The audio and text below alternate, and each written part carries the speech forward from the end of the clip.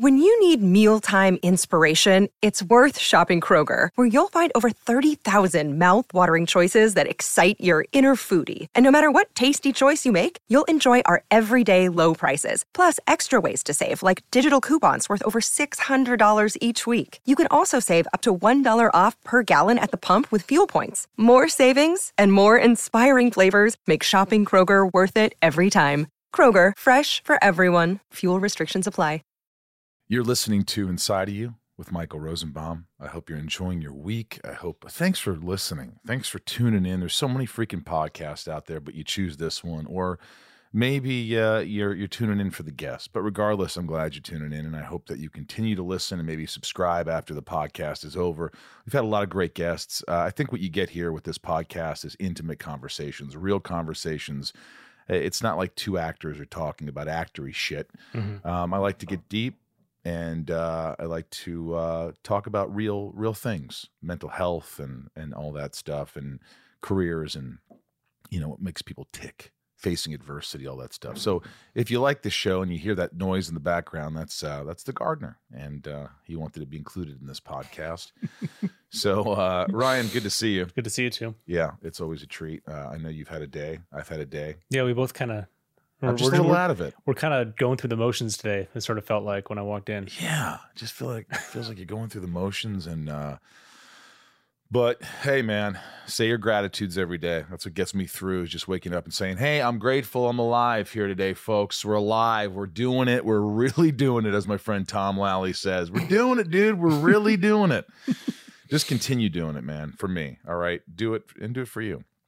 I'd like to say, before we get into this great guest, Anthony Michael Hall, I have a Stage It, 2 performances coming up, November 20th, 2 p.m. and 6 p.m. Pacific Standard Time. You can go to sunspin.com. The name of the band is Sunspin. We have 2 shows, Ryan, 2 p.m., 6 p.m. Virtual shows. You could watch, you could bid, tip, whatever you want, and just prizes and Zooms to be won, to be had. It's a lot of fun. My band partner, Rob Danson, and I. In fact, Tom Lally, my old band member from Left on Laurel, is going to join us. So November 20th, get tickets. You can go to stageit.com or sunspin.com. And also, briefly, I'd like to mention a charity that I'm a part of, Echoes of Hope. For the next month or two, Echoes of Hope is hosting a holiday event for under-resourced children, teens, young adults. Roughly 300 students will be supported this December, and if they want to purchase a gift or two, if you guys would like to purchase a gift or two, you could visit our wish list on Amazon by going to @our Echoes of Hope. That's @OUR Echoes of Hope on social media. These are students who a lot of times do not have the family, so they oftentimes spend the holidays alone, and it can be a very lonely time for them. So we host a holiday party to make the holiday season special for them. Visit echoesofhope.org to learn more. There's a bunch of different options for giving on the donate page. So I'd like to just a little shout out to Echoes of Hope, my wonderful charity that I'm on the board for. And if you want to follow us, by the way, or write a review, please do so. Please subscribe. And Ryan, tell them the handles they could follow us on the Insta. They can go to @InsideOfYou Podcast on Instagram and Facebook, and @InsideOfYou Pod on Twitter. That is correcto mundo. That's it. That is right. Yes, I appreciate all you guys. I appreciate all my lovable patrons who give to the podcast a little bit more, and it helps the podcast survive, so I could pay amazing people like Ryan and Jason and Bryce. And all you do is go to patreon.com/insideofyou, Patreon, patreon.com/insideofyou. You can give back. There's also different tiers and things that you can get and enjoy. And it's become a big family. People have become friends. There's a lot of people that have really united and become lifelong friends. And it means a lot to me. And it means a lot to me that they donate and they give back to the show. And if you feel like doing so, feel free. Patreon.com/insideofyou. Right now, this guest is, I was excited to talk to him, mm-hmm. Anthony Michael Hall. Mm-hmm. Name a movie: Vacation, 16 Candles, Breakfast Club, Weird Science, Johnny Be Good, Edward Scissorhands, and his new movie, Halloween Kills, with Jamie Lee Curtis, directed by David Gordon Green. I'm very excited. It's a really fun movie. It's really fun, action-packed. It's perfect for the holiday. You got to see it. I really enjoyed talking to him, and he was open, and I was nervous because I like to geek out and I like to talk about, the old movies and the old days. And what'd you think? I think you restrained yourself. I think it was good. I think he was happy to talk about everything, which was cool. Yeah. Yeah. He really opened up. I asked him some good shit. I think you're going to enjoy this. And please spread the word to subscribe to the podcast. And without further ado, let's get inside of Anthony Michael Hall. It's my point of view. You're listening to Inside of You with Michael Rosenbaum.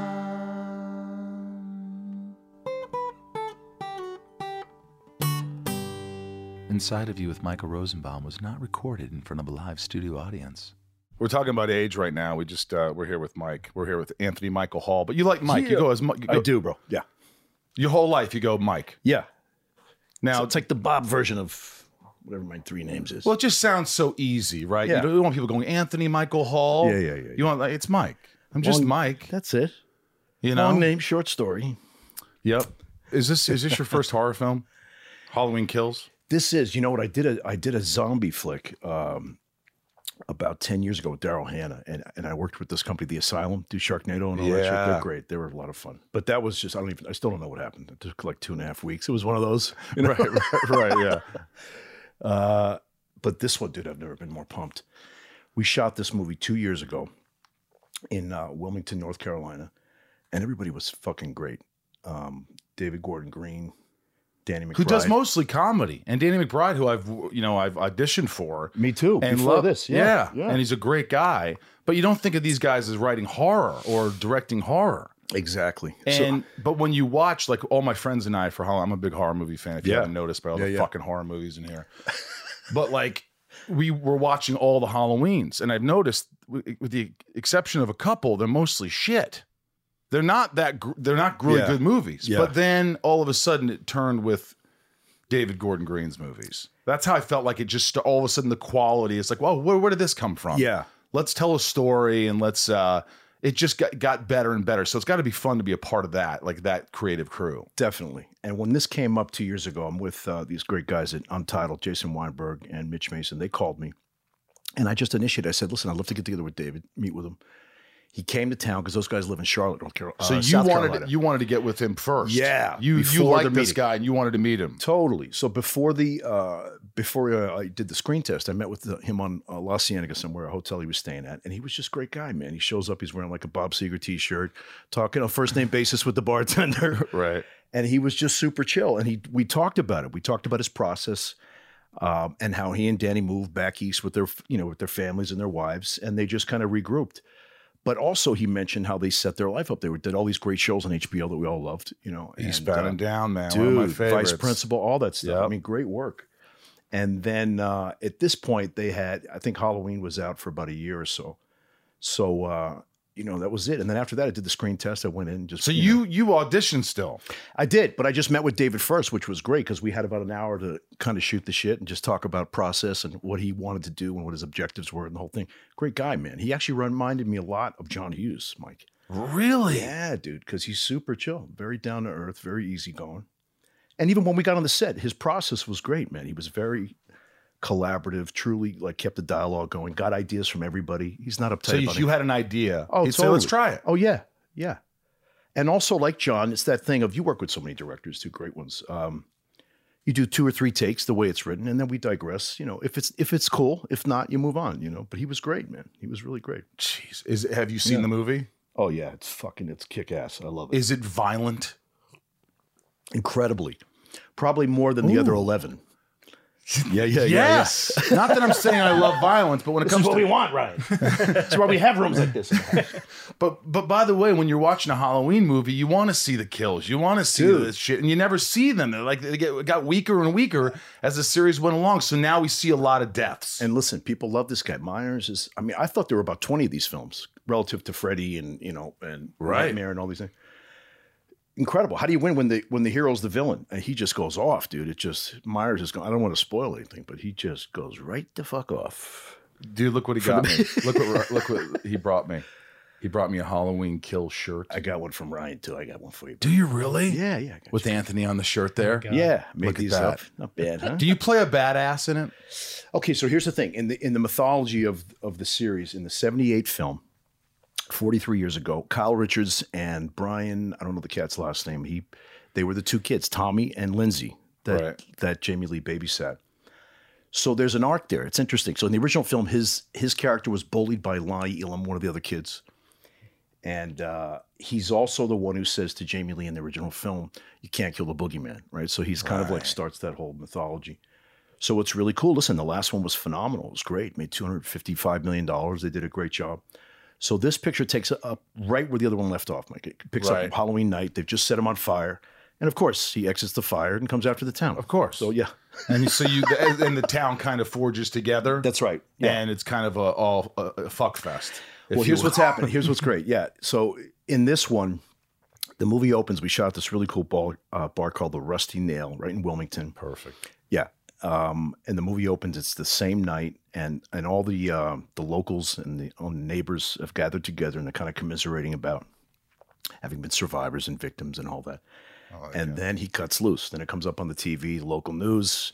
Myers is on the loose again, and then it kicks off from there. And it just kicks ass, man. It's really great. I'm excited about this. Yeah, man. I want you to see it. You're going to love it, dude. Well, we have to watch. So in order, we have like right now, we have 2 Rob Zombies, and then we go into the David Gordon Green, which I've seen the first one, but then we're going to watch it right through Halloween Kills. So we're going to be watching this. Great. By the end of next week, I'll have all of them. Oh, good. Good. So I urge you guys to watch it. It's Halloween, for God's sakes. Yeah. It's Anthony Michael Hall. It's David Gordon Green. It's it's going to be a lot of fun. I look at all this stuff. By the way, the test screen. When you test screen and you've test screened many times in your life. Yeah. We all have. Yeah. What is it just you and David Gordon Green and some producers? Is it, what are they? No, you know what? You know how Blumhouse, Jason Blum's brilliant, right? So he set up his office. It's great. It's on Melrose, I think, or Olympic, all the way, almost towards downtown. Got a great office. His whole company is there. Obviously, it's a Universal company, but so I went there, did the audition with the casting ladies that are set up there in office. Right. And just, you know how it is, man. You just prepare, do your thing, and just lay it out there. Are you still good with lines? I'm getting old now. I got readers. Now I have readers. It's great. You got the readers? Sure. No contacts? You got the readers. I got the readers. The weekly readers. I walk in with the readers on my head, Ryan. You'll see, kid. You got 20 years to get to your 50s. You're best. You son of a bitch. Right. It's good to be young. Huh? Yeah. Enjoy that dark hair now. Yeah, exactly. Christopher Reeve over here with the dark hair. No, but it was just great, bro. So I just really went all in. You know, I just have, because that's the thing. Like, I don't know how you work. I want to hear about your process. For me, if it's a comedy or something dramatic or whatever, you just make the audience the crew your first audience. So same thing in the context of an audition, right? It's the women or the gentlemen in the room. Sometimes, as you know, they're great directors. They can really be helpful. So we just had a couple of scenes that were in the film, and I just brought it, did whatever. Did you have to go nuts at all? Oh yeah, totally. Like where you just lose your shit. Dude, you got to see the movie. We're gonna have to do a part 2. Schedule me in. We'll just schedule a part 2 here. I love hearing this stuff. I love hearing about what you do in an audition. And do you just let go? Are you good at letting go? Yeah, man. I think it was important for this because the thing that I loved and I realized when I got to Wilmington is that David, he had this kind of hero's part for me. David and Danny gave me this great role, and Jamie Lee and Jason Blum. So Tommy is kind of like the eye of the storm, man. He kind of goes after, Myers, and he just, like I told you, the way the movie opens. But in fairness to all the other actors, Michael, it's a great arc that he gives us all. Everybody goes, okay, fuck this. We're going to unify. We're going to fight. We're going to go forward. And nobody has an arc in Halloween movies or Yeah. slasher films. No So the shit. fact that You you're just having a meet. little arc here, Yeah, anybody yeah. has an arc is good. you just set up to be Carnage. That's CAR. I look at this. I look at your body of work, and it's crazy. I know you've heard it a million times, but like Breakfast Club, 16 Candles, Weird Science, Edward Scissorhands, Pirates of Silicon Valley, which as Bill Gates, you were just fucking genius. Thanks, I remember brother. seeing that going, this guy should be in everything. I appreciate 61, where you play YD4, Dead Zone, the series, you worked with my friend Sean Pillar. Great guy. We have a mutual friend, Sean. Yep. Great guy. You got to direct an episode. You've done so much. Now, how much do you hate talking about the past, going into like the past? Because I mean, it's part of the present. You know what, Michael? I've always been open to it. I embrace it because had I not worked with Hughes as a kid, I wouldn't be sitting here, man. So I'm always like just the opposite, man. I'm happy to discuss John Hughes. I mean, the guy was a genius. I love When we hearing were that kids, stuff. I was, I was like a big brother to me. Yeah, And I loved him, man. I still miss him. Really, I do. I want to get into all that stuff. Sure, but like man. your mom raised you. How long is this? Is this 3 hours? No, it's less than an hour. How I long is can't this gonna talk go? more than an hour. I gotta We're get already lunch, 10 dude. minutes in. I'm middle-aged. I don't know how long you Are expect you already to- hungry? No, I'm good. Just You kidding. good? The coffee's not enough. But Coffee's good. Inside of You is brought to you by Nutrafol. Nutrafol is the #1 dermatologist recommended hair growth supplement with over 1 million people seeing thicker, stronger, faster growing hair with less shedding. And look, hair thinning impacts a lot of us, myself included. In fact, over half of us will experience hair thinning at some point in our lives. It's not only common, it's normal. Join over 1 million people who are doing something about it with Nutrafol. Nutrafol helps support hair growth from within by targeting possible key root causes of thinning: stress, hormones, environment, nutrition, lifestyle, and even metabolism. Does the craziness of everyday life leave you stressed and shedding? Since having kids, have you started seeing a little more of your scalp? Has menopause impacted your hormones and your hairline? When it comes to thinning hair, there are many possible root causes at play, and Nutrafol helps address them through a multi-targeted, whole-body approach.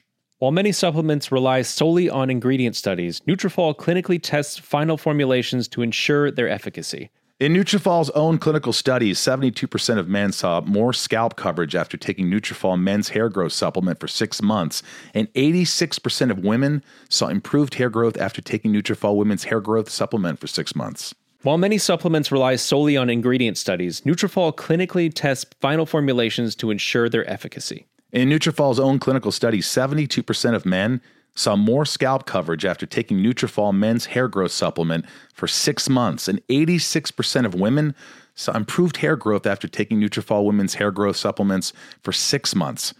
Take their hair wellness quiz at Nutrafol.com for a personalized hair health plan based on your specific possible root causes. With Nutrafol, getting help building a hair growth routine is simple.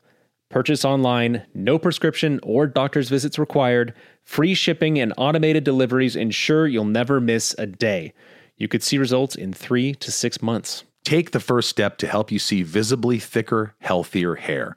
For a limited time, Nutrafol is offering our listeners $10 off your first month subscription and free shipping when you go to Nutrafol.com and enter promo code INSIDE.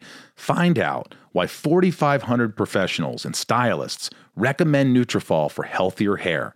Nutrafol.com, spelled Nutrafol.com, promo code INSIDE. That's Nutrafol.com, promo code INSIDE.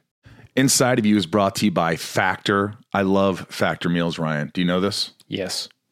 Why do you know this? Because I've seen them in your fridge and you've offered me some. And you've had them. And I've had them. And you love them. I do. Because I asked you every time. Mm-hmm.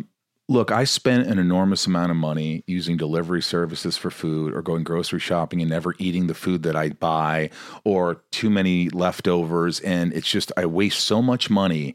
And, you know, Factor Meals has really changed my life in a lot of ways because they have so many different meals, like 35 different meals, more than 60 add-ons to choose from every week. And it takes just 2 minutes. So it doesn't matter how busy you are. It's 2 minutes to cook this stuff. You always have time to enjoy nutritious, great tasting meals. And that's what Factor does. I just can't get over all the things they have, like filet mignon, shrimp, blackened salmon, their breakfast items, everything, dessert. It's perfect for my lifestyle. And I think it's perfect for a lot of lifestyles. Yeah, you can crush your wellness goals this May with dietitian-approved meals and ingredients that you can trust. Keep kitchen time to a minimum. Factor meals are ready in 2 minutes. No shopping, prepping, cooking, or cleaning up. Enjoy effortless support for your lifestyle. Choose from 6 menu preferences to help you manage calories, maximize protein intake, avoid meat, or simply eat well balanced. Warm, sunnier days are calling, Michael. Well, yes, they are. Fuel up for them with Factor's no prep, no mess meals. Meet your wellness goals in time for summer thanks to the menu of chef-crafted meals with options like Calorie Smart, Protein Plus, and Keto. Factor's fresh, never frozen meals are dietitian approved and ready to eat in just 2 minutes. It's pretty incredible. Head to factormeals.com/inside50 and use code inside50 to get 50% off your first box plus 20% off your next month. That's code inside50 at factormeals.com/inside50 to get 50% off your first box plus 20% off your next month while your subscription is active. Factor Meals. Inside of You is brought to you by Neurohacker, Qualia Senolytic. let me tell you something. If you haven't tried this, you are missing out. I just sent this to my mom. I have it.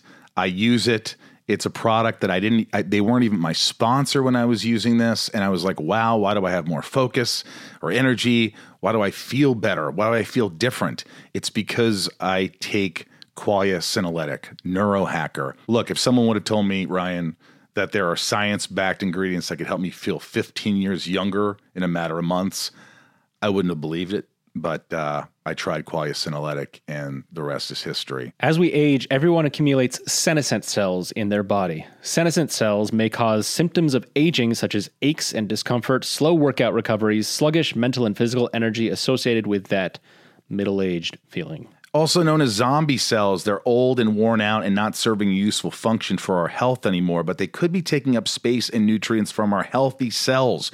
Much like pruning the yellowing and dead leaves off a plant, Qualia Senolytic helps remove those worn out senescent cells to allow for the rest of them to thrive in the body. And you just take it 2 days a month. The formula is non-GMO, vegan, gluten-free, and the ingredients are meant to complement one another, factoring in the combined effect of all the ingredients together. And Neurohacker Qualia Senolytic has a 100-day money-back guarantee. I have more energy. I feel younger. I'm more productive. I will tell you that. I'm more productive, and I feel like I have. I'm more enthusiastic about my life. I definitely feel that. And for me, the aches and pains are lessened by this. So that is a real important thing for me. Help resist aging at the cellular level, folks. Try Qualia Senolytic. Go to neurohacker.com/inside. Neurohacker, NEUROHACKER. Neurohacker.com/inside. for up to $100 off, and use code INSIDE at checkout for an additional 15% off. That's neurohacker.com/inside for an extra 15% off your purchase. But your mom raised you. She did. I grew up in Manhattan, New York City. My mother remarried. She was a single mom till I was about 12, and she married my stepfather, who was a great guy. He passed on a couple of years ago, my father. Sorry. Thank you, brother. Yeah, and Tom Chestaro, my stepfather. So he was a great guy. So, I had the benefit of kind of both. I was the son of a single mom. I also had a nuclear family, that kind of thing. East Coast upbringing, New York City. My company is Manhattan Films, and I've been developing projects for years, working on different things that I'm trying to set up. So I consider New York a great teacher, man. That's why it was everything to me. It was really, because I sucked in school. How were you in school, Ray? Were you any good? B's. Barely. I was C's and D's. That was me. I was colorblind. I was slow. I was ADD. I couldn't keep my shit together. I didn't think I was going to amount to much of anything. Thank you. My combined score, my SAT, I think was 400. It's embarrassing. It was kind of. But it doesn't mean. Didn't mean shit. When you were growing up, did you think you were dumb? Did you feel dumb? No, I didn't feel dumb. I just was very. I couldn't deal with school. It just bored the shit out of me. It was cool to meet girls and go to gym and lunch, and that was about it. Did you get girls at a young age? Oh, I had some dates. Really? Yeah. Because, you watch your persona as a young kid and you're like, this guy's funny. He plays a geek just amazingly. He's lovable. But did you milk that? Was that kind of like you were the funny guy? Oh, I don't know if I milked it. I mean, I think I just had fun. I was one of these kids, like, I don't know who you were growing up, but I was doing shows for my family. You know what I mean? I'd imitate my aunts and uncles and play funerals and weddings. And you know what I mean? So that's how I started. Are you serious? No, I swear to God. Never having been a stand-up. That's how I think I started my family. Definitely, man. I was imitating aunts and uncles, and that's what I was doing. Were you? Same thing, right? My parents would go out to dinner, and they'd come home and they'd say, "How was SNL?" And I would go, "Oh, well, Tommy Flanagan." I would say goes and do the sketches, right? Or I would do all the sketches. Yeah. You look absolutely marvelous. I would do that. I go, my daddy always told me, Fernando, it's better to look good than to feel good. And I would do the church lady. Hello again, it's the church lady. This is church chat, and I would do that, and I would reenact it. And I think my parents just thought, what's wrong with, I don't know what's going on with him. Yeah. This is the only thing he can do. No, I'm with you, man. In the 70s, I remember you'd have to stay up late to watch SNL, man. It was like a treat, So I grew up watching all that first cast. I mean, I was very young. I'm 53 now.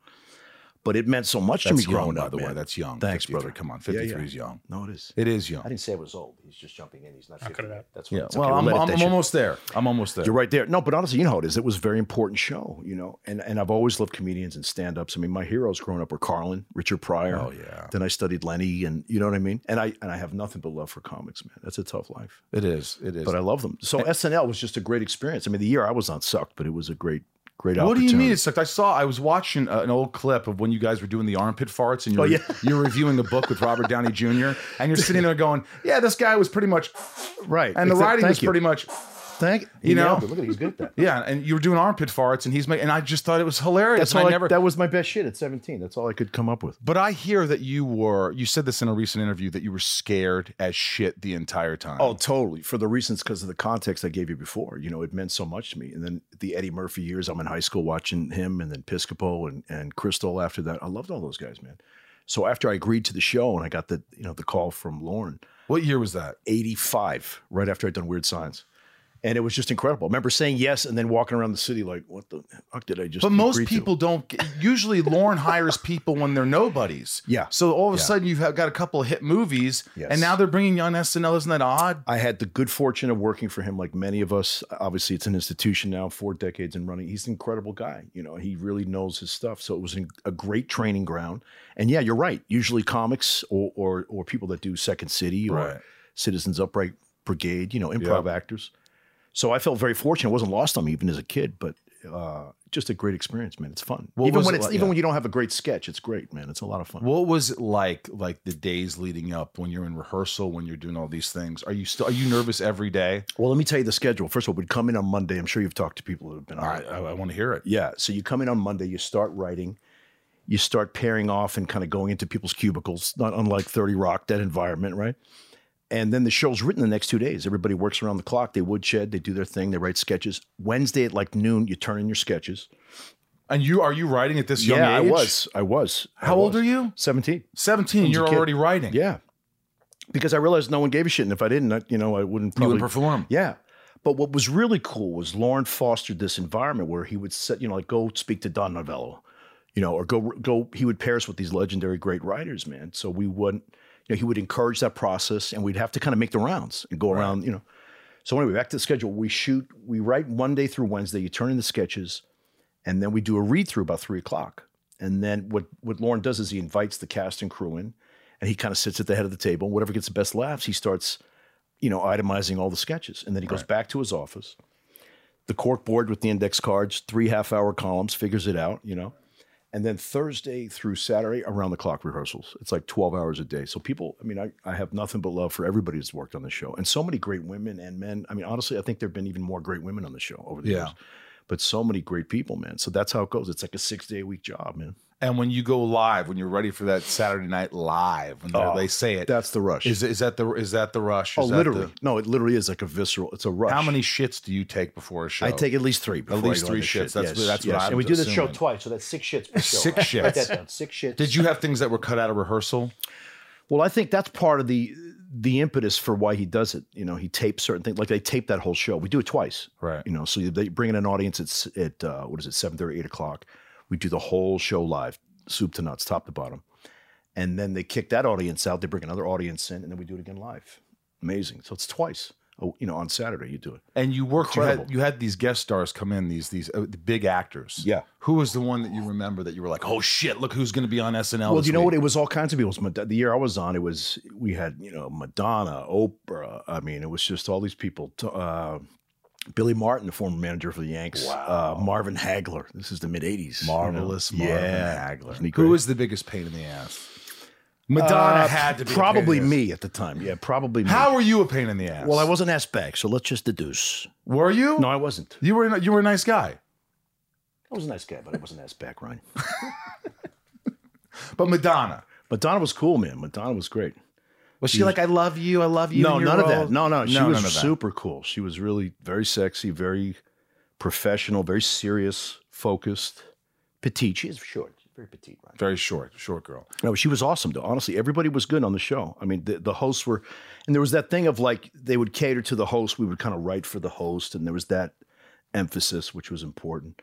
But just the fun of it, man. It's like a 6-day-a-week job. Unbelievable. Were you hard on yourself? Oh, yeah. I still am. We all are in this crazy Yeah. business. You know what I mean? But like we're saying, like the doing of it was great. The actual, everything that led up to that hour and a half. Incredible, man. And Fun. could you have gone more than 1 year, or you just wanted to, you wanted to move on? To be honest, I don't think Lauren wanted me back. I mean, I had, I am being honest.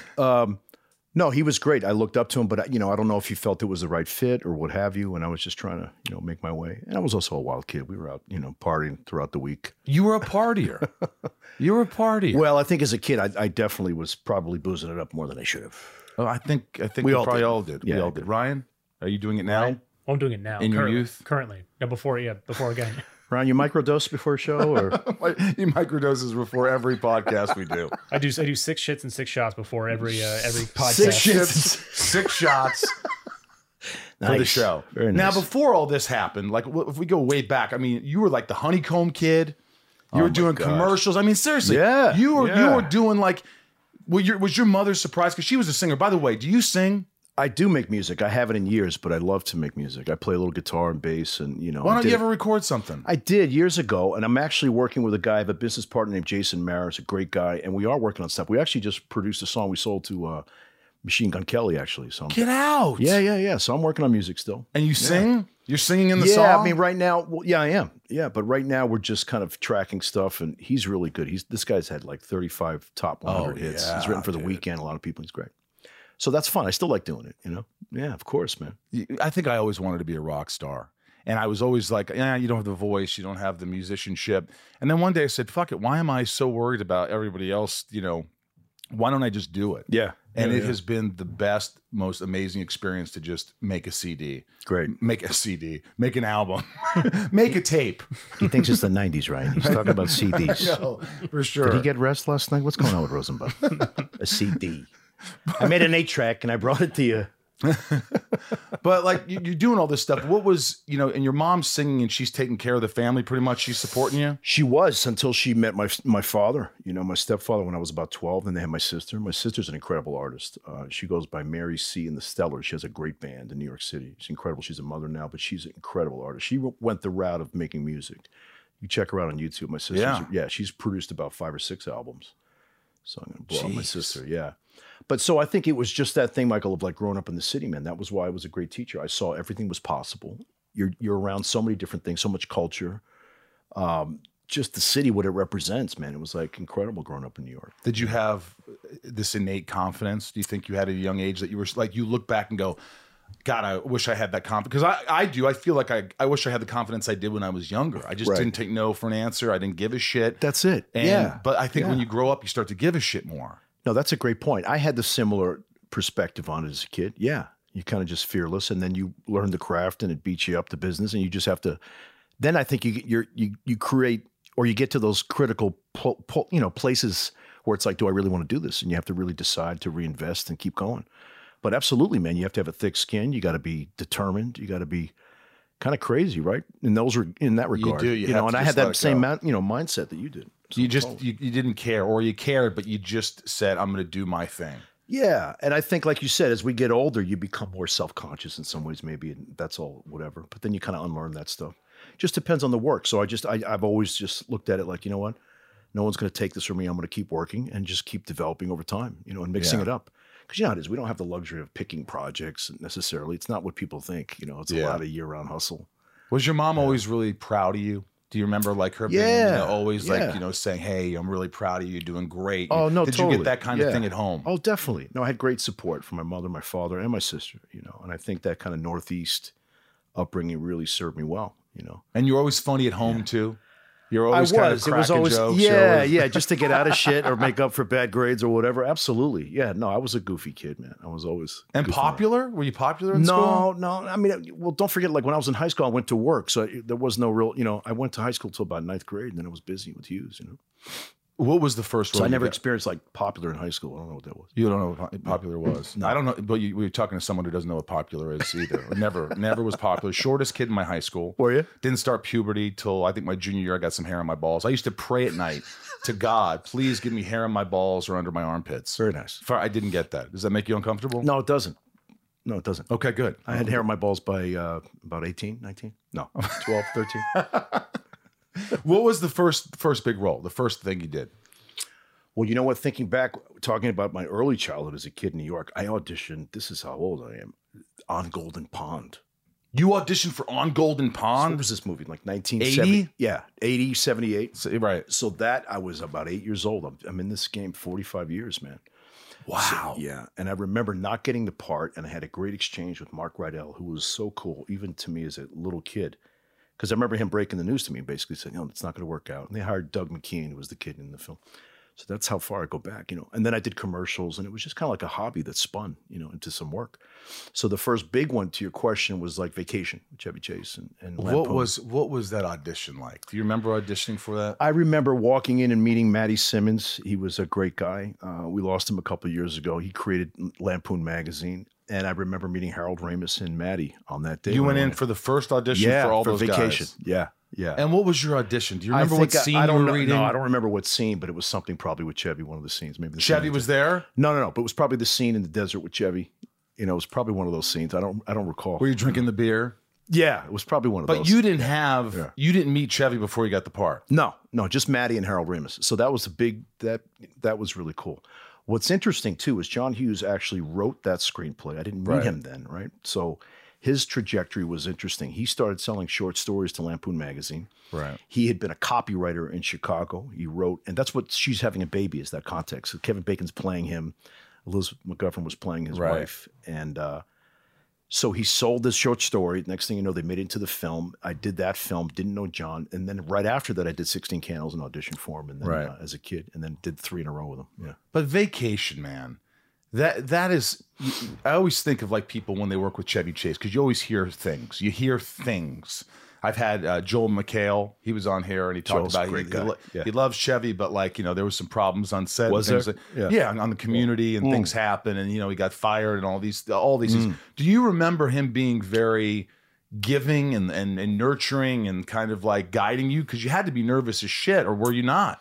Oh, I was nervous. Yeah, as a kid, absolutely. By the time I did Community, no, I had a different take on it. But I had a great time on that show. I mean, there were so many great actors on that show. All the whole cast was cool, and I worked with him briefly on that. Yeah, But Vacation, though. I'm talking about Vacation. No, on Vacation. I mean, I was rusty. I was 14 years old, so I looked up to everybody, man. John Candy was great. John Candy really was a big personality and a lot of fun. What was it about him? Well, Chevy was kind of like the way he is, kind of snarky and funny, you know what I mean? But Candy was Uncle Buck, man. He was really, and the way it happened was we shot one ending, it didn't work, and it was that thing where the studio tested it, they got the cards back, and they realized from the original ending that they never made it to Wally World. So we regrouped 6 months later, puberty kicked in, I'm like 4 inches taller.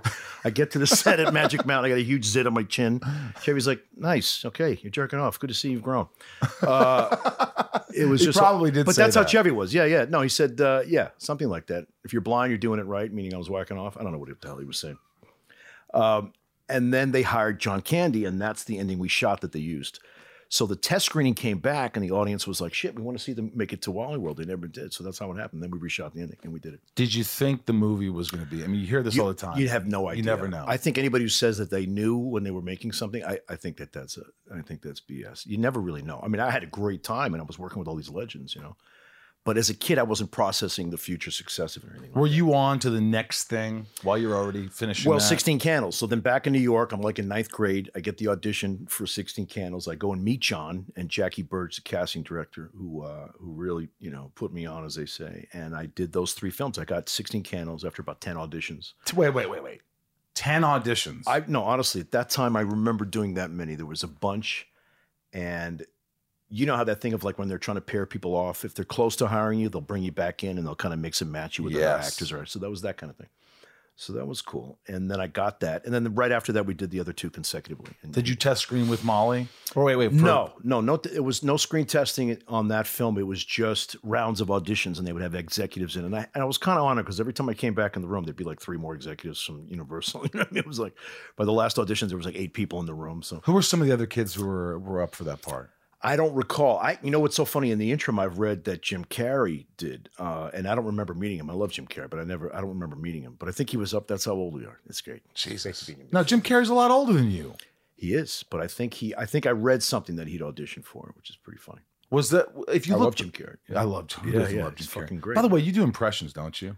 Not really, Because no. I read somewhere that you always were doing Yeah. impressions. When you were on SNL, you did impressions. I can't remember if we did anybody. We did a sketch where I think we did the Kennedys, and I think that was kind of funny. You played John F. Kennedy. I played Robert. I think who played JFK? I forget who played JFK, but I think Randy Quaid played Lyndon Johnson. Madonna was playing Marilyn, and then Downey. I forget who Downey was playing, but yeah, and the Kennedys. Yeah, I think I did one of them. Ask not what your country. I don't know what I thought. That was I could hear that right there. Well, that's the Boston. Because you're from accent. Boston. Yeah, yeah. But other than that, I'm not like Rich Little. I saw Rich Little recently, by the way. Wait, he's still alive? He's still alive. I just saw him in Rich Vegas. Little, was he funny? Little. He was great. He was great. How old is Rich Little? He's 114. Is he 114 yeah, he's now? doing well, though. He asked about you. He asked about me.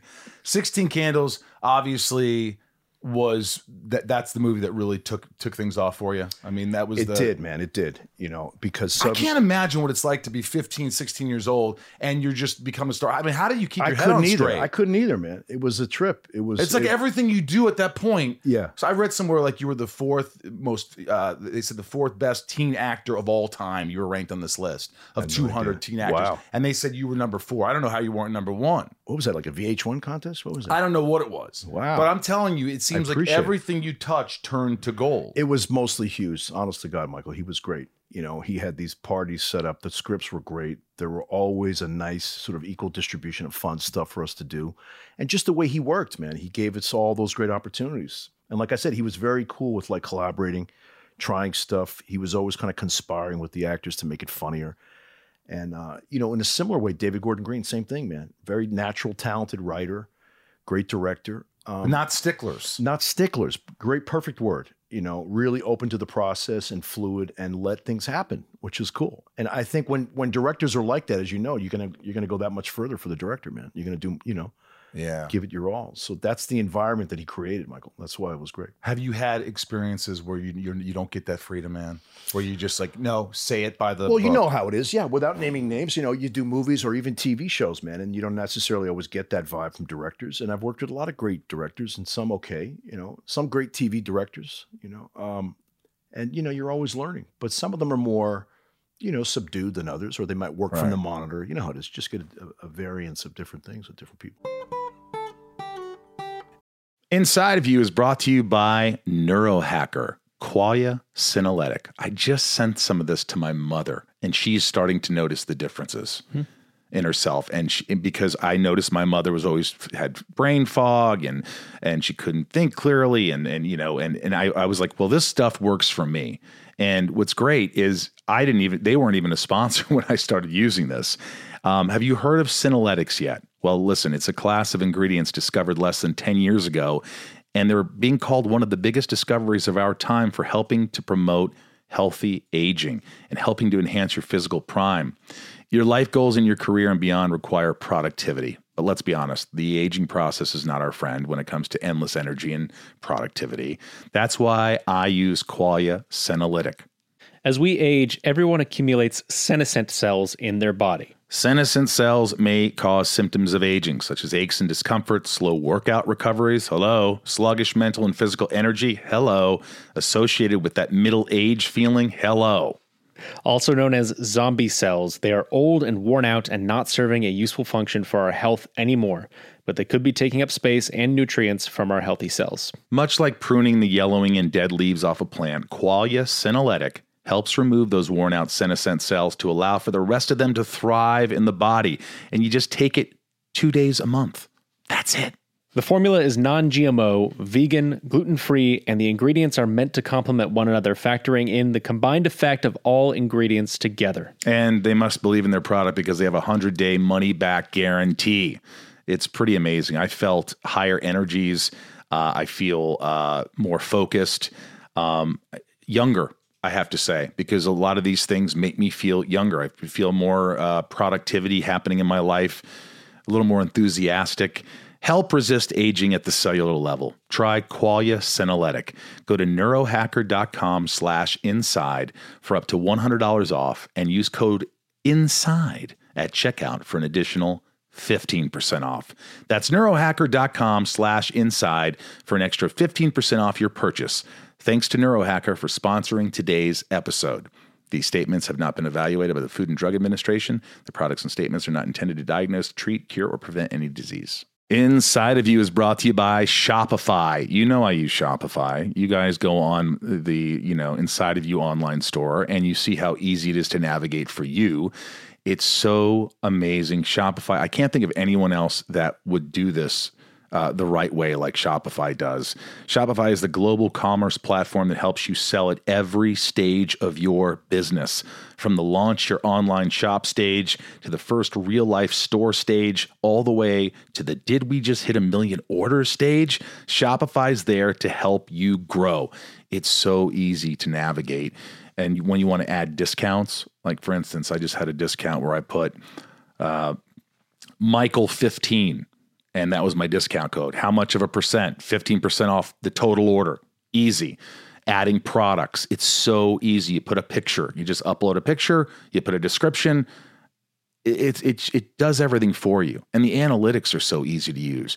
This is the most selling product. Oh, I should get more of those. This is the least selling product. This is how much I made for this month compared to last year or last month. It's so easy to navigate. I feel like a pro, and Shopify has really helped me do that. Whether you're selling scented soap or offering outdoor outfits, Shopify helps you sell everywhere, from their all-in-one e-commerce platform to their in-person POS system. Wherever and whatever you're selling, Shopify's got you covered. Shopify helps you turn browsers into buyers with the internet's best converting checkout, up to 36% better compared to other leading commerce platforms, and sell more with less effort thanks to Shopify Magic, your AI-powered all-star. Plus, Shopify's extensive help resources are there to support your success every step of the way. Because businesses that grow with Shopify. Sign up for a $1 per month trial period at shopify.com/inside, all lowercase. Shopify.com/inside now to grow your business no matter what stage you're in. Shopify.com/inside. Well, they say, like I've read, I'm sure you've heard this story a million times, but that John was really upset when you didn't take Ferris Bueller and you didn't take, what's the other one? Pretty in Pink. Yeah. And he was really upset, and the friendship was sort of severed for a while. Is that true? You know what happened, Mike? When I was promoting Halloween Kills in New York a couple weeks back, I had a nice conversation with a guy at a magazine, and then this headline hit, and I'll tell you what happened. For years, I kind of opted not to tell the story, but the truth is he did write those 2 projects for me. He wanted me to do them. At the time, he was going to have Howie Deutsch, who's a great guy. I know Howie. I worked with his wife, Leah Thompson. He was going to direct Pretty in Pink, and he wanted me to star in Ferris Bueller, and I was actually booked and busy on some other projects, so it just didn't work out. And I think that kind of broke John Hughes' heart. It broke mine, too, because I really wanted to continue that relationship. Yeah. So that's how it happened, man, And then years later, the last time I talked to him, he called me with John Candy on the phone. It was incredible, man. And we hung out like this for a couple hours and just, shot the shit. And he talked about the potential for like a Breakfast Club sequel, and all these things were in his eye, in his thinking at that time. But he was just the greatest, man. I love him. We were always laughing. He'd take us to blues bars. We'd go to record stores. We'd go and hang out at his house. I mean, what he did for me, he did for so many, so many. So it's not like just, me. Right. You know the deal. There's so many great actors and actresses, and he was just putting us on the map and giving us opportunity, man. Yeah. Did he throw shit at you like, hey, Mike, try this. Add this line right here. Oh, totally. Do this. Oh, no, totally. Do your own take, but just go off on this. Yeah. No. We would talk it out between takes. I would run to the sidelines and get, his input. And, oh, no, dude, we were always doing that, man. What's a scene that you remember, or scenes that just elevated so that you were like, when you first started filming it, it was like, okay, this is kind of funny. Yeah. But it just became something way funnier. Okay, perfect example. This is a true story. I'm guessing the car scene in 16 Well, let's go back Candles. to... Well, there's one of them. I got one for that, too. So watch this. We're shooting 16 Candles. I'm 15 years old. I look 12, like a bobblehead. And I remember we're casting. We're in Chicago, and we're doing the casting rounds for the guys who are going to play my buddy. My 2 buddies. So Hughes turns to me. I swear to you, I'm 15 years old. He goes, well, they're your buddies. I'm going to let you cast them. I was like, what? What? So I cast Cusack. I don't even know if Cusack knows this. Call me, John. You cast John. I swear to you, because John Hughes said so. I was like, I couldn't believe it either. And then this other guy, Darren, who played the other sidekick, who was hilarious. So back to the scene work. I mean, that scene at the high school dance, for example, just coming up with shit, like smacking them in the face, you know. You turning around when you're like, all of that shit. All that shit's all you. Yeah, well, no, because he cut me loose. Because we would come up, we would talk about it, and then he would go surprise him and do that this time, you know, or goofy shit, like we do the party scene later after the party, the house party, and we go on set for blocking, and it's the scene after with Michael Schofling right after the party's over, right in the kitchen. Well, there's that one too. But watch, we go to the living room. Oh yeah. And he sees, and there's like a clear coffee table there. So John goes, "Do you think you could fit on the table?" I go, "Watch this, boss." And I go under the table, and that became the thing under the table. Right. The thing in the kitchen is another one. We get to the set, and we're shooting in the kitchen. It's like 2 a.m. It's one of these you got to be funny at like 2 a.m. Right. So we get there. There's an apron, some peanuts. He goes, "Why don't you throw the apron on?" I go, "Great." Then I'm eating peanuts, and then he even set the scene. He goes, "I'm going to get Sinatra's Strangers in the Night. We're going to set this all up." I mean, dude, it was like that. So perfect example. We would just wing it. We would just come up with shit and make ourselves laugh. And that was the other thing too, man. He was always truly going for the laugh. And if something came up, he was always laughing. Like in my mind's eye, when I think about both of them, both Hughes and Harold Ramis, the joy, the happiness they worked with, man. They were fun. They were always such laughing. A rare thing, right? When it guys is, man. get it, then they get the comedy. And not only that, but they get you. Right. They get you and they want you to be your best. And they go, well, we got a gold mine here. We can get anything. Because really, at that time in your life, you it seems like you could do anything. You could make, were you making the whole cast laugh constantly? It was, well, there was that. That was fun too. It really was. The idea of having fun at work and making him Who was laugh. the easiest to make laugh? Who'd you get to laugh the most? Well, honestly, I only remember thinking about making him laugh, but I remember that feeling of like, again, back to making the crew your audience. You have fun with it, man. But I remember wanting to make him laugh all the time because we were always working at this level where it was just like partly improv, you know? But we would always shoot it as per first. You know what I mean? So when you're under that table in 16 Candles, what did you say? Did you say it was the Jake? Yeah. And the voice cracking. I mean, that was all real shit. That was all it wasn't written. No. Just little shit. And you go home feeling so great. Like, oh my God, I made everybody laugh today. I'm having so much fun today. Exactly. And then you grow up and you start to do roles where it's like, it's not as fun. It's just not as fun. That happened too, to be very honest. Absolutely. But by the way, so it made me appreciate how great he was because all these years later, no one was like him. And in fairness, I would say Ramis too. Harold Ramis was just brilliant. He was such a great guy. Yeah. So I can see them when I think back. I can just see them smiling and laughing because that's how they worked, man. They were great. I don't want to talk too much about this, but like in Breakfast Club, Paul Gleason. Oh, he was great. The late, great Paul Gleason. Was he honestly great, or did he want to personify that dick, arrogant guy so he tried to stay away from you? Tell me something. Let me tell you how this happened. All okay, right. so at the time, Trading Places was in the theaters. Huge Eddie Murphy fan. Still am. I love Eddie Murphy. He was interviewing and auditioning the guy that played Coach on Cheers. Remember the actor, the older guy? Loved him. He was awesome. Hilarious. So then I go see Trading Places. I come to the set the next day. I go, "John, you got to see this movie." There's a scene in Trading Places. You remember this, when Paul Gleason is at a phone booth and like a 95-year-old woman comes up to him and remember phone booth, Ryan? She comes up to him, she goes, and like she's waiting for the thing, and he puts the phone down and goes, "Fuck off," to the old lady. So, dude, I came back to the set. Fuck off. I came back to the set and I told John about that. He wound up seeing the film and he brought Paul in. So it was because I'd seen Trading Places, and then we just both agreed. So you cast Paul Gleason? No, I didn't cast Gleason, but I gave him You gave him the little... I did. I threw that at him. And then we became friends, man. We became buddies. You know, I met Tyson through Paul Gleason. We went to fights and hung out. Paul Gleason was great, man. He had two heroes, Mickey Mantle and Dylan. Wow. So Paul Gleason and I were buddies. I mean, so many great friends I met, bro, like yourself over the years. Bill Paxton, the late, great Bill Paxton. But what about Tyson? You became friends with Tyson? I became friends with Tyson. At how old? 18. We went to the fight at the Garden. I meet Tyson. He's like just about to become champion. And this was funny, man. He knocks this guy out in like 4 seconds. Wait, was that Spinks? No, it wasn't Spinks. It was way before that. I forget the guy's name. It was a Garden fight. Again, about a year before he became champion. So Tyson's about 19. Knocks this guy out. And then he knew Gleason. So I see Tyson come out of the ring, and me and Gleason are sitting there ringside. And he waves me over and he goes, "I'm a great admirer of your work." And I was like, "What?" So that night I hung out with Tyson and Gleason, and we became friends. I just want a second about I Tyson. love this. I love these stories. This good stuff? This is great. So Tyson, I got to say, I just love seeing where he's at now, right? I mean, he's got cannabis business and he's promoting concerts. I'm just happy for him. And he's man. really got a bunch of kids, a fucking great honest. wife. He is, man. He just really He tells is. it how it is. He just like, this is what I believe, and this is Yeah. what I'm going to say. Yeah. And it is. It's amazing. It really is. So I'm really happy for it. I haven't seen Mike in years, but so yeah, I mean, these great stories. Was man. there anybody on the Breakfast Club that you really did? I mean, they didn't love working with, or was everybody just great? Oh no, we all got along. It was cool. But what was funny at the time was me and Molly were kids, man. We were 16, so we had like homework. We had to go back to the hotel, the Skokie Hilton or whatever the fuck it was. And then Judd and Amelia would go out and hang out. They'd go have beers and whatever, because they were like, 35 when they did the film. No, they were in their early 20s. So Molly and I had homework, and Judd and Amelia hung out, but we loved each other, man. We all got along great. I looked up to all of them. To this day, I love Do you still Allie. talk to them ever? I haven't spoken. I ran into Judd a couple of years ago. He's great. He's got a great sense of humor, man. Judd's funny. Emilio, I haven't seen that much. Allie, I've seen over the years.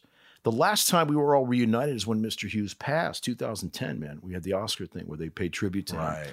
So I thought that was very classy of the Oscars to do that. Because as you know, they don't often, acknowledge comedies, as it were. So. Right. But Molly, you still, every once in a while, or it's been a while since you talked to her? Yeah, no, it's been a couple of years since I've spoken to her, but she's cool. Very happily married. She's got a bunch of kids. She's doing great. You know, the janitor, Kapelos. Kapelos, brother John Kapelos. He's a great guy. I did this show a couple of years back, and he was a guest star, and we hit it off. Yeah. And he came over and karaoke'd with his girlfriend. Oh, great. They came to the house and karaoke. What a funny guy. He is. So watch this. I produced a film this summer with a writer-director named Nick Solozzi, and it's not a remake, but it's an updated kind of reimagining of The Breakfast Club. Anyway, we got Kapelos in.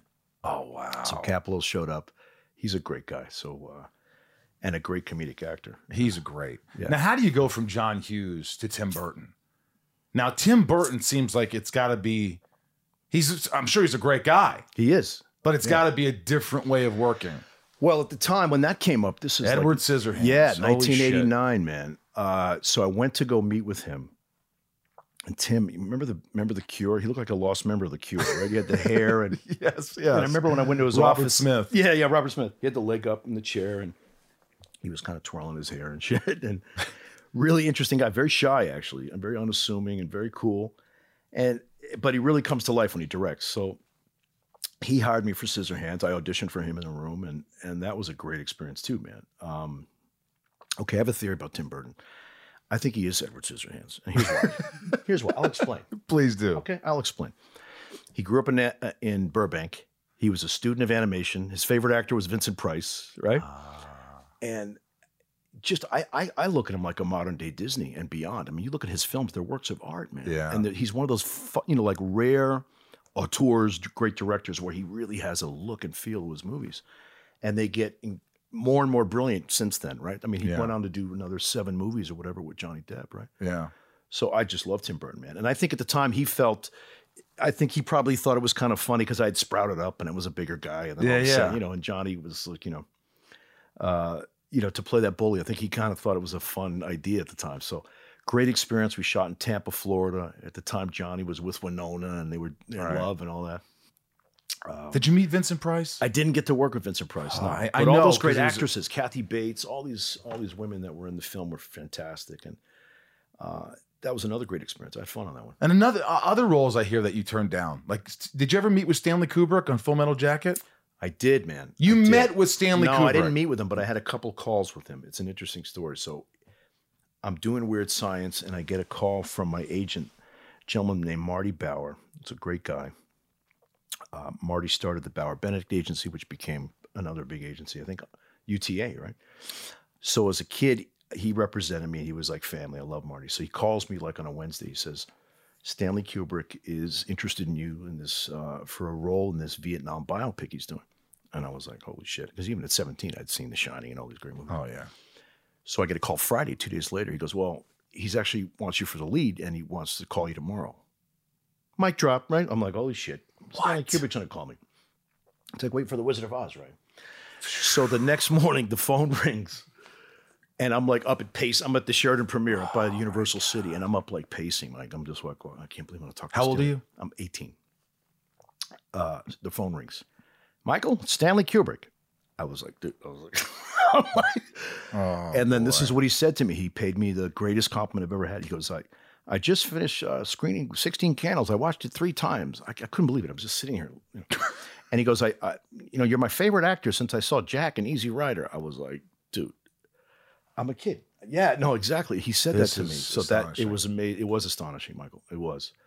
And then even more, beyond that wonderful compliment, he wound up talking about his favorite filmmakers. He started talking about Eisenstein, the great Russian director, and Chaplin, and dude, I'm like, and you're just sitting there listening. I'm standing there in the Sheridan premiere, like looking over the valley, like in my window, and I was just bugging out. It was incredible. So what happened was it became literally like an 8 or 9 month negotiation. And holy shit. Yeah. And it was, I could say in hindsight, it was about money, but it wasn't. It was just a crazy drawn out thing. He was incredibly private. I had to go to his attorney's house in Beverly Hills and read a numbered script. I mean, literally, dude, it was like this. Wow.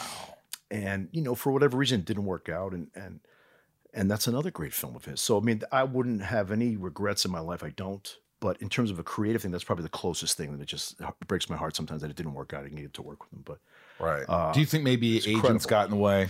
No. It wasn't even like that. It was just, we just kind of parted ways, but I couldn't believe it took that long. At one point. 9 months. No. I swear to you. At one point, he called his lawyer, and his lawyer called my father, who was a great manager. He discovered Leguizamo and Sandra Bullock and all these people. He was a great manager, Tom. And the question that Louis Blau had for my father was, Mr. Kubrick wants to know if Tom has read Nuclear Negotiations, a book called Nuclear.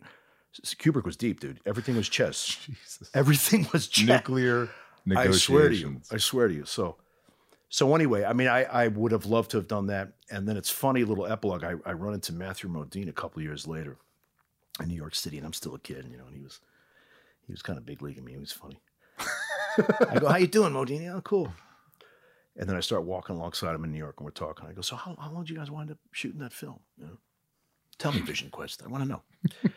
And he goes, I swear to you, he goes, 54 weeks. 54 weeks. He shot for a year and 2 weeks. Man. Wow.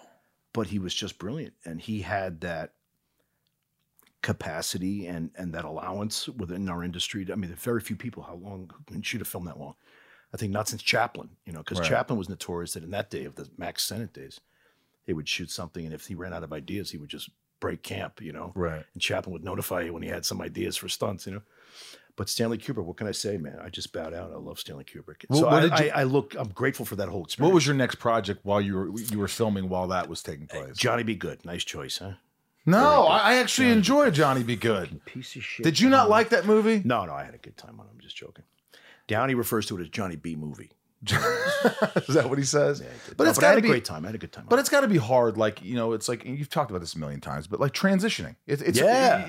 How do you transition from the biggest movie star as a teenager and then as an adult? I mean, how often? And by the way, you did it. Yeah. No, that was the thing, and the truth is, how it is, man. You have up and down periods. You got to be in it for the long haul, Downey Sr. used to joke with me as a pun on my name, Robert's father. He goes, in the long haul, the short one won't make it. So it's pretty funny.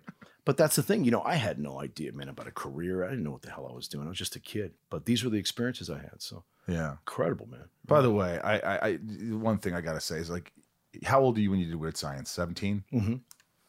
How do you 17. Not hit on Kelly LeBrock? Oh, she was amazing. Beautiful woman. We're still friends to this day. She's a lot of fun. She's a lot of fun. I mean, that had to be an amazing experience working with her. She was cool. Because every kid, because I'm your age pretty much, yeah. And I'm watching going, holy shit. Well, here's what happened. At the time, there was another person hired, a lady named Kelly Emberg, who was also a beautiful supermodel. And unfortunately, it just wasn't working out. We shot for a couple days, and then that didn't work out. So then they brought Kelly, and she had done Woman in Red, and Kelly replaced Kelly, and she was great, man.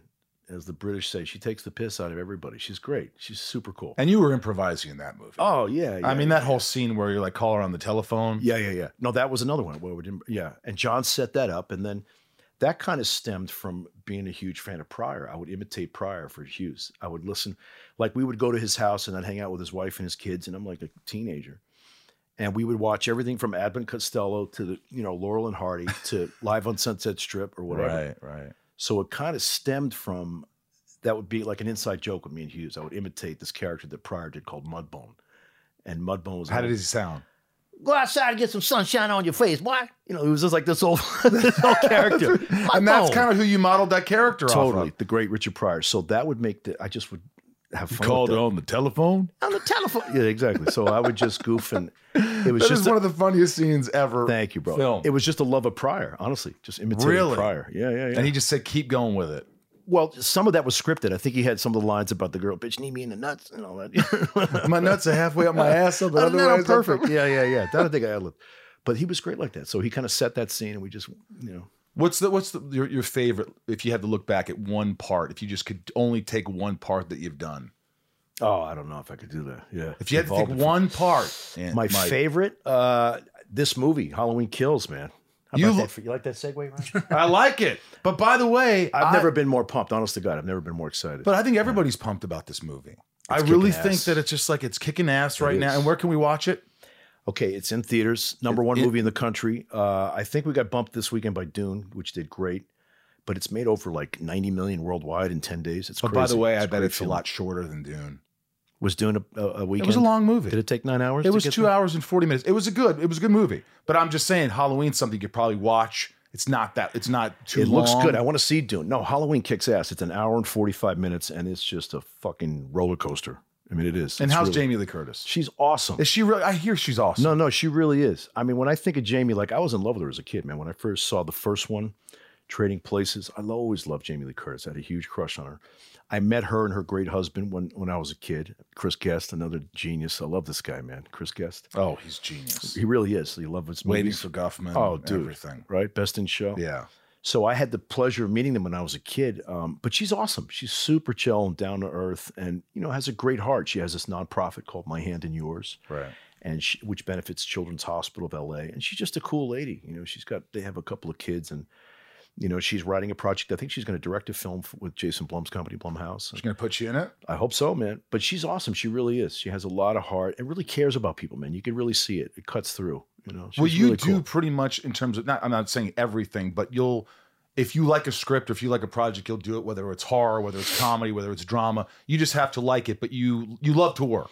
I do, man. I do. And I like mixing it up. I think one of the things I've enjoyed just watching some of the greats that we both admired, I'm sure, growing up, man. Like I love Ben Kingsley, for example. Oh, yeah. Like Sir Ben Kingsley, man. He'll go light to dark, right? Like House of Sand and Fog, and then Sexy Beast, right? Oh, my God. Yeah. Fuck you, fuck you, fuck you, fuck you. Yes, amazing. He's incredible. I could see you playing an absolute psychopath, like really. I have. I mean, in what? I did this movie called War Machine a couple of years ago. It was with Brad Pitt. That was a lot of fun. I played a general. I mean, it was based on. Oh, you did play a psycho. Yeah, well, he was a tough general. It was a crazy general. I mean, that was just my choice. We were playing real generals, but it was in part fictionalized. It was a project that Brad's company produced. It was based on a book called The Operators. Great project, so that was fun. So I played my general kind of like a jarhead, like he was a Marine general or something. So, I mean, I've had a lot of fun playing villains, Yeah. And Pirates of Silicon Valley, though.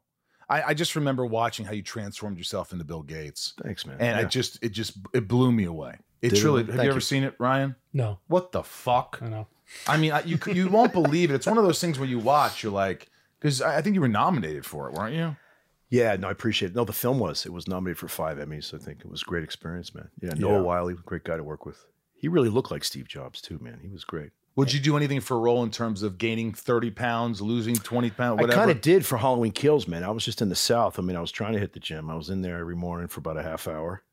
Really? But then I was eating like an animal, man. Good old Southern food. You have to. Yeah, but it kind of worked for that too. And I decided to shave my head, which is, no, I'm sticking with this haircut because now it looks good. Thanks, man. So, no, for that, yeah, I wanted to kind of just beef up a little bit, but I was eating good, man. North Carolina was fun. All right, this is called Shit Talk, and this is the kind of the end of the interview where it's shit talking with Anthony Michael Hall. My patrons, my lovable patrons, they get to ask some questions. Great. You answer them. Let's do it, man. Yeah. Leanne, really loved your character on The Goldbergs. Any behind-the-scene pranks, funny moments you would like to share? Well, just Wendy McClellan. What was her? I'm sorry, Wendy McClendon. Don't ask me. I forget how you say her name. Forgive me, Wendy. Brilliant comedic actress. She carries the show. But Jeff Garland, all those people are fantastic. We lost Mr. Siegel. He was brilliant. But everybody, all the kids on the show, I love doing that show. And it's a lot of fun, too, kind of poking fun of the 80s. The writing is great. I have a great time on it. So They brought me on to do an episode. It was a goof. It was a spoof of Vacation. And the Right. joke was that Rusty was now a security guard at Disneyland. That was perfect. And then after that, they brought me on as I'm a guidance counselor, Mr. Perrott. So I've done about 6 episodes now. I think I'm doing another one this month. So you got a good Love sense of working humor. there. You could easily make fun of yourself. That's the, that's the key, man. That's That the is key. What If did you say to can't- me when I got here? If you can't do that, That's it. That's it. And that show gave me a great opportunity to do that because it's great. It makes fun of everything 80s, which is great. I love it. Yeah. Steph A, who was the most similar to their character in Breakfast Club? At the time, maybe. Ringwald. Really? Maybe. Dave P, any 80s Brat Pack movie you'd like to see modernized? I don't think it would work. I can't speak. The first thought I had was not any of John's films. I actually thought of Fast Times, but you couldn't remake that. Remember how great Sean was in that movie? Man, Come just on, couldn't do dude. those all the characters. Mr. Hand. You dick. You dick. You knock when you enter, Curtis. Remember Entree. I'm going to go over to London and party with Mick and Keith. Oh, dude, that movie is great. That movie is a great movie. Yeah. And I love when, what's her name, Phoebe Cates comes out of the pool and he's jerking off in the Another bathroom. great moment. Yes. Carly, to your relationship with John That's Hughes. Mrs. Kevin Kline to you. Okay? I'm sorry. I apologize. Watch him, will you? Carly, we already answered that Me question. Too, all this shit happened. He has no idea, does he? Michelle No, what the fuck's K, who is the one person you would love to work with again? Downey. We have something that we're writing, a project, and working with he and his wife the last couple of years is great. So we're still working on it. We have a TV show that we wrote, actually. I would love that. What's the TV show? Yeah. You can't tell what it's about. I can't. It's interesting because it's called Singularity. It's a lot of fun, and it's something we've been working on. Hopefully we'll bring it to air. Dana asks, super geeked with you. This guy, Dana is super geeked on you. The new movie Halloween Kills, being up front with Michael Myers, was that face scary as hell or what? As a child up to right now, he still freaks me out. Yeah. Was it even scary while you were acting? It wasn't scary, but I mean, we have such great. Let me just talk about the crew for a second. This guy, Yeah. Christopher Nelson, designs the mask. He's awesome. James Jude Courtney's a great guy. But we kind of left each other alone during the making of the film just to kind of give each other space so we could vibe out on the scenes. But we've become friendly since making the film. Cool guy, great cinematographer. We had Michael Simmons, this guy who shot the movie. It looks incredible. But David Gordon Green, dude, honestly, he just kicks so much ass. This movie is like, I'm so proud of it. And the fact that I can say I'm working for Danny and David and James. Was Danny on set? He was for the first week, dude. I'm a huge Danny McBride Did you guys just fan. talk forever? We did. We vibed out. He was so funny. You know, he said something to me in passing. I was giving him a compliment about his comedy. I love him. And he goes, use the force, Luke, or some shit like that. It was hilarious. He's like, use my force. He said something like that. to me. Use my But he's force. super chill. He's so down to earth. Yeah. He's a great guy. He's Dude, really what a funny. great comedian, right? To me, he's like the modern day Bill Murray. I think he's one of the funniest humans. Him and Kristen Wiig are like the two Oh funniest my people in God. the And world. Kate McKinnon too. Yeah. Oh, yeah, There's she's so many good comedians. Brilliant. Yeah. By the way, I have to mention it because I'm a big fan of Six Pack from 1982, but you work with Kenny You Rogers. fucking lie for a living. You don't love Six Pack. Kenny Rogers, dude, Six Pack. You didn't like I the loved Six it. Pack I love movies? Six Pack. I have it on VHS. You weren't somewhere. watching the Family Fair in 1980, were you? I bet I have it up here somewhere. Actually, you were probably like 9 years old. I was like 12 when I made the film. Yep. So do you really remember watching that film? A billion percent. I my love God. Six Pack. I love that movie. Kenny Rogers was a great guy, man. He was an awesome guy. What a sweetheart. He loved us all, man. He was so cool. and Did he ever generous. play guitar for you and sit there and sing to you? No, but he had like he would take us up on helicopter rides, and he had the rap party at his house. Just really great stuff. He was a really dude. He was awesome. What a nice Oh, guy, man. And And Diane Lane in it too. Diane She's awesome. Lane. Oh, man. Loved her. I know, beautiful woman. Diane Lane. I All right, fell in love with lastly- her. I loved her when I was a kid. Remember A Little Romance? That movie? Yes, Oh my God. yes. That was the first. You know Diane crush. Lane? Yeah. Whew, what was that movie where He doesn't know anything before What- 2012. what was- over here. What is he? 21? was- How old is this kid over here? What was the movie where Richard Gere kills the guy that she's having an affair with? Do you remember that one? No. Was it? Oh my God, she that did a was a movie with dark you- movie was with it? Richard Gere. You have to see that. It is an amazing turn of events, and she is drop dead gorgeous. Still is beautiful Yeah, woman, yeah. and a really nice person too. Very. By sweet. the way, you know everybody always asks this question. It's not like you would fucking know. You wouldn't know the answer to I don't know this. much. But Michael Scheffling, the most gorgeous guy in the history of cinema, who does one role in 16 Candles, the heartthrob hunk, Yeah. and then he disappears and he moves to the East Coast to be a carpenter. Literally, he was like the J.D. Salinger of actors. Great guy. We were great friends. We actually hung out a lot. He was a cool dude, man, and I miss him. I haven't seen him since. In Do you like ever want to 40 look years. him up and say, "What are you doing, Yeah, Where dude. are I you?" actually met one of his kids. He was cool. He was such a good guy. He did Vision Quest with Matthew Modine, and then after that, he just took another. He just went another route, man. Great guy. And you though. never heard from him again. Never heard from him again. No, he literally did a Salinger. I think he just. But that takes balls to be in a fucking absolute hit of a movie, being the heartthrob and saying, "I'm walking." Oh, totally. I couldn't have done that. Could you have done that? No, I don't think. No, I obviously didn't. I obviously didn't do it. I've tried making furniture, Ryan. It doesn't really work. Yeah, man, that always baffles me. But he was had super balls. great guy, man. He really was. We were like buddies. It was funny because I was such a young kid, but he and I hung out all through the making of the film when we weren't shooting. Isn't that great? Yeah, and then Hughes, same thing. Hughes was 35 years old, man, at the time, and I was 15, and we were like best friends. Honest to God, it was the best. He was awesome. Yeah, He really was, man. Halloween Kills. It's everywhere. It's out in theaters. You on got Peacock. You Yep. got to go see it. It's on Peacock. It's on the cock. It's on the cock, guys. You got to see it. It's Halloween. What else are you going to do with your lives? This is what we do. We watch horror movies during the month of October. I know you're going to see Halloween Kills. And also, let me just say a personal thank you to everybody who's seen it, because people are seeing it like 3, 4, 5 times. I mean, it's amazing. It's it's over $90 million hit in like 10 days. So it's very humbling, really exciting. Well, I'm super happy pumped. for you. Thanks, brother. And you deserve it. You've done such a great amount of work. You got such a great body of work. Thank you, brother. I want to see you continue. I mean, we didn't even talk about the Dead Zone. We didn't even talk about so many projects, great projects. We'll you do were it in. again. Yeah. But love to work with you sometime. Likewise, man. It would be a lot of Likewise. fun. And thank you, Anthony Michael Hall, for allowing me to be inside of you today on the podcast. Good being with and you. And I brother. know you listen to the podcast. So I I appreciate do, man. that. I'm a fan. We've known each other for years, man. Yeah, You're it's a been a great long guy, and time. I'm happy for your success. You're doing great. Thanks, man. Yeah, Thanks man. for being here. Appreciate it.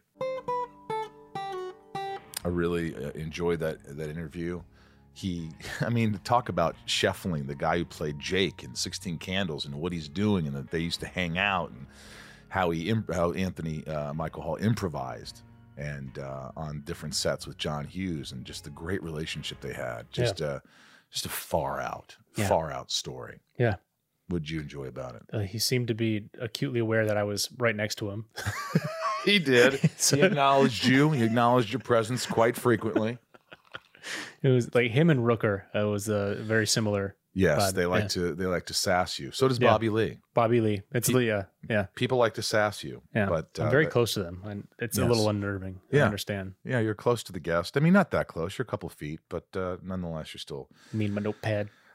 Another shout out to our stage at Coming Up. If you want to hear me play some music, the album is out. Sunspin is the band. You can go to sunspin.com. We're playing November 20th virtually, 2 shows, 2 p.m., 6 p.m. Please spread the word and show up. And there's Zooms to be had and prizes. And we play some good music, some covers.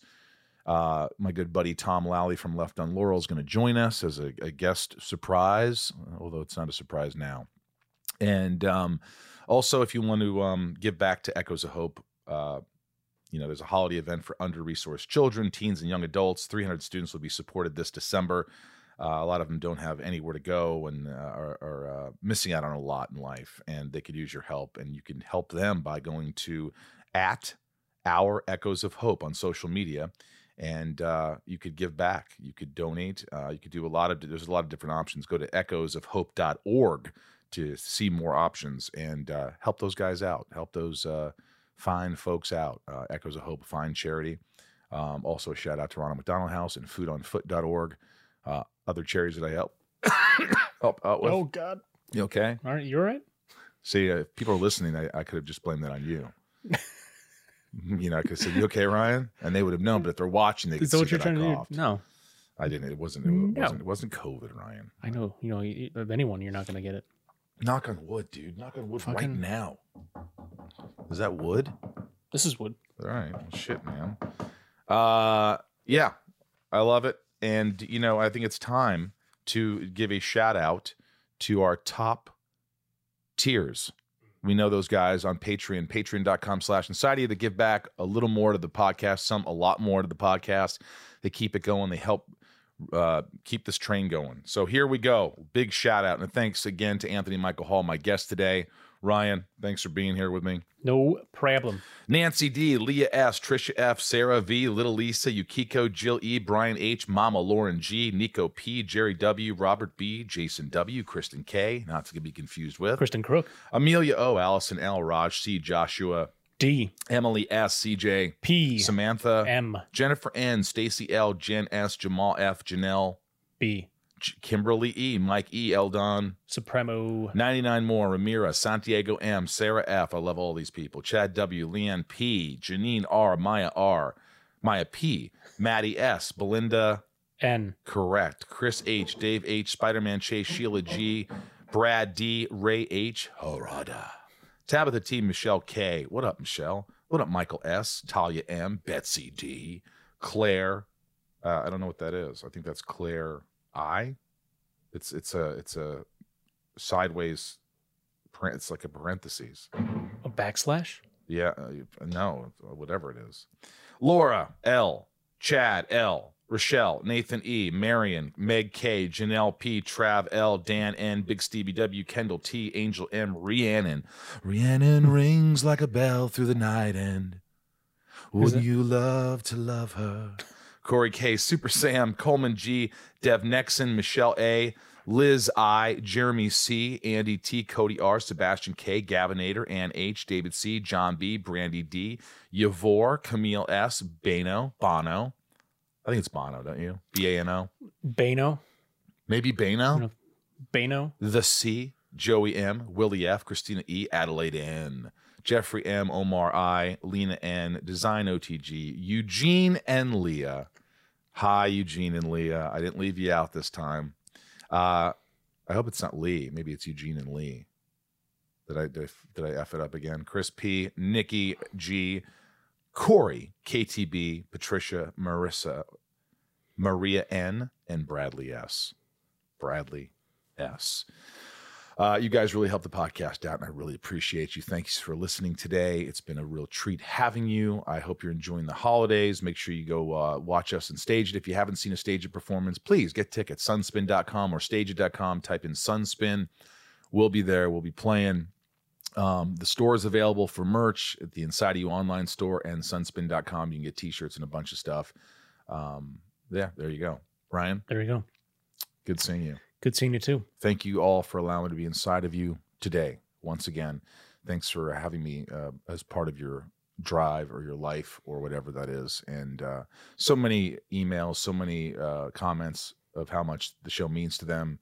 And it means a lot to me that you feel that way. And that's why I keep doing it. So thanks. And from the Hollywood Hills up in here in Los Angeles, California, I'm Michael Rosenbaum. All right. Tales of... Guys, keep rocking in the free world. Have a good week. In the free world. Welcome to Talkville, the ultimate Smallville rewatch podcast. Guest star Sarah Carter as Alicia Baker, although I didn't really work with her a lot. But Tom did, and they had some real big smoochy scenes. Yeah. Can we talk about that? Could there be any more sex? What was a 3-page makeout scene that just kept going? Good Lord, we get it. They have chemistry. Jump in now or catch up on any of the past seasons of Talkville on YouTube or wherever you listen.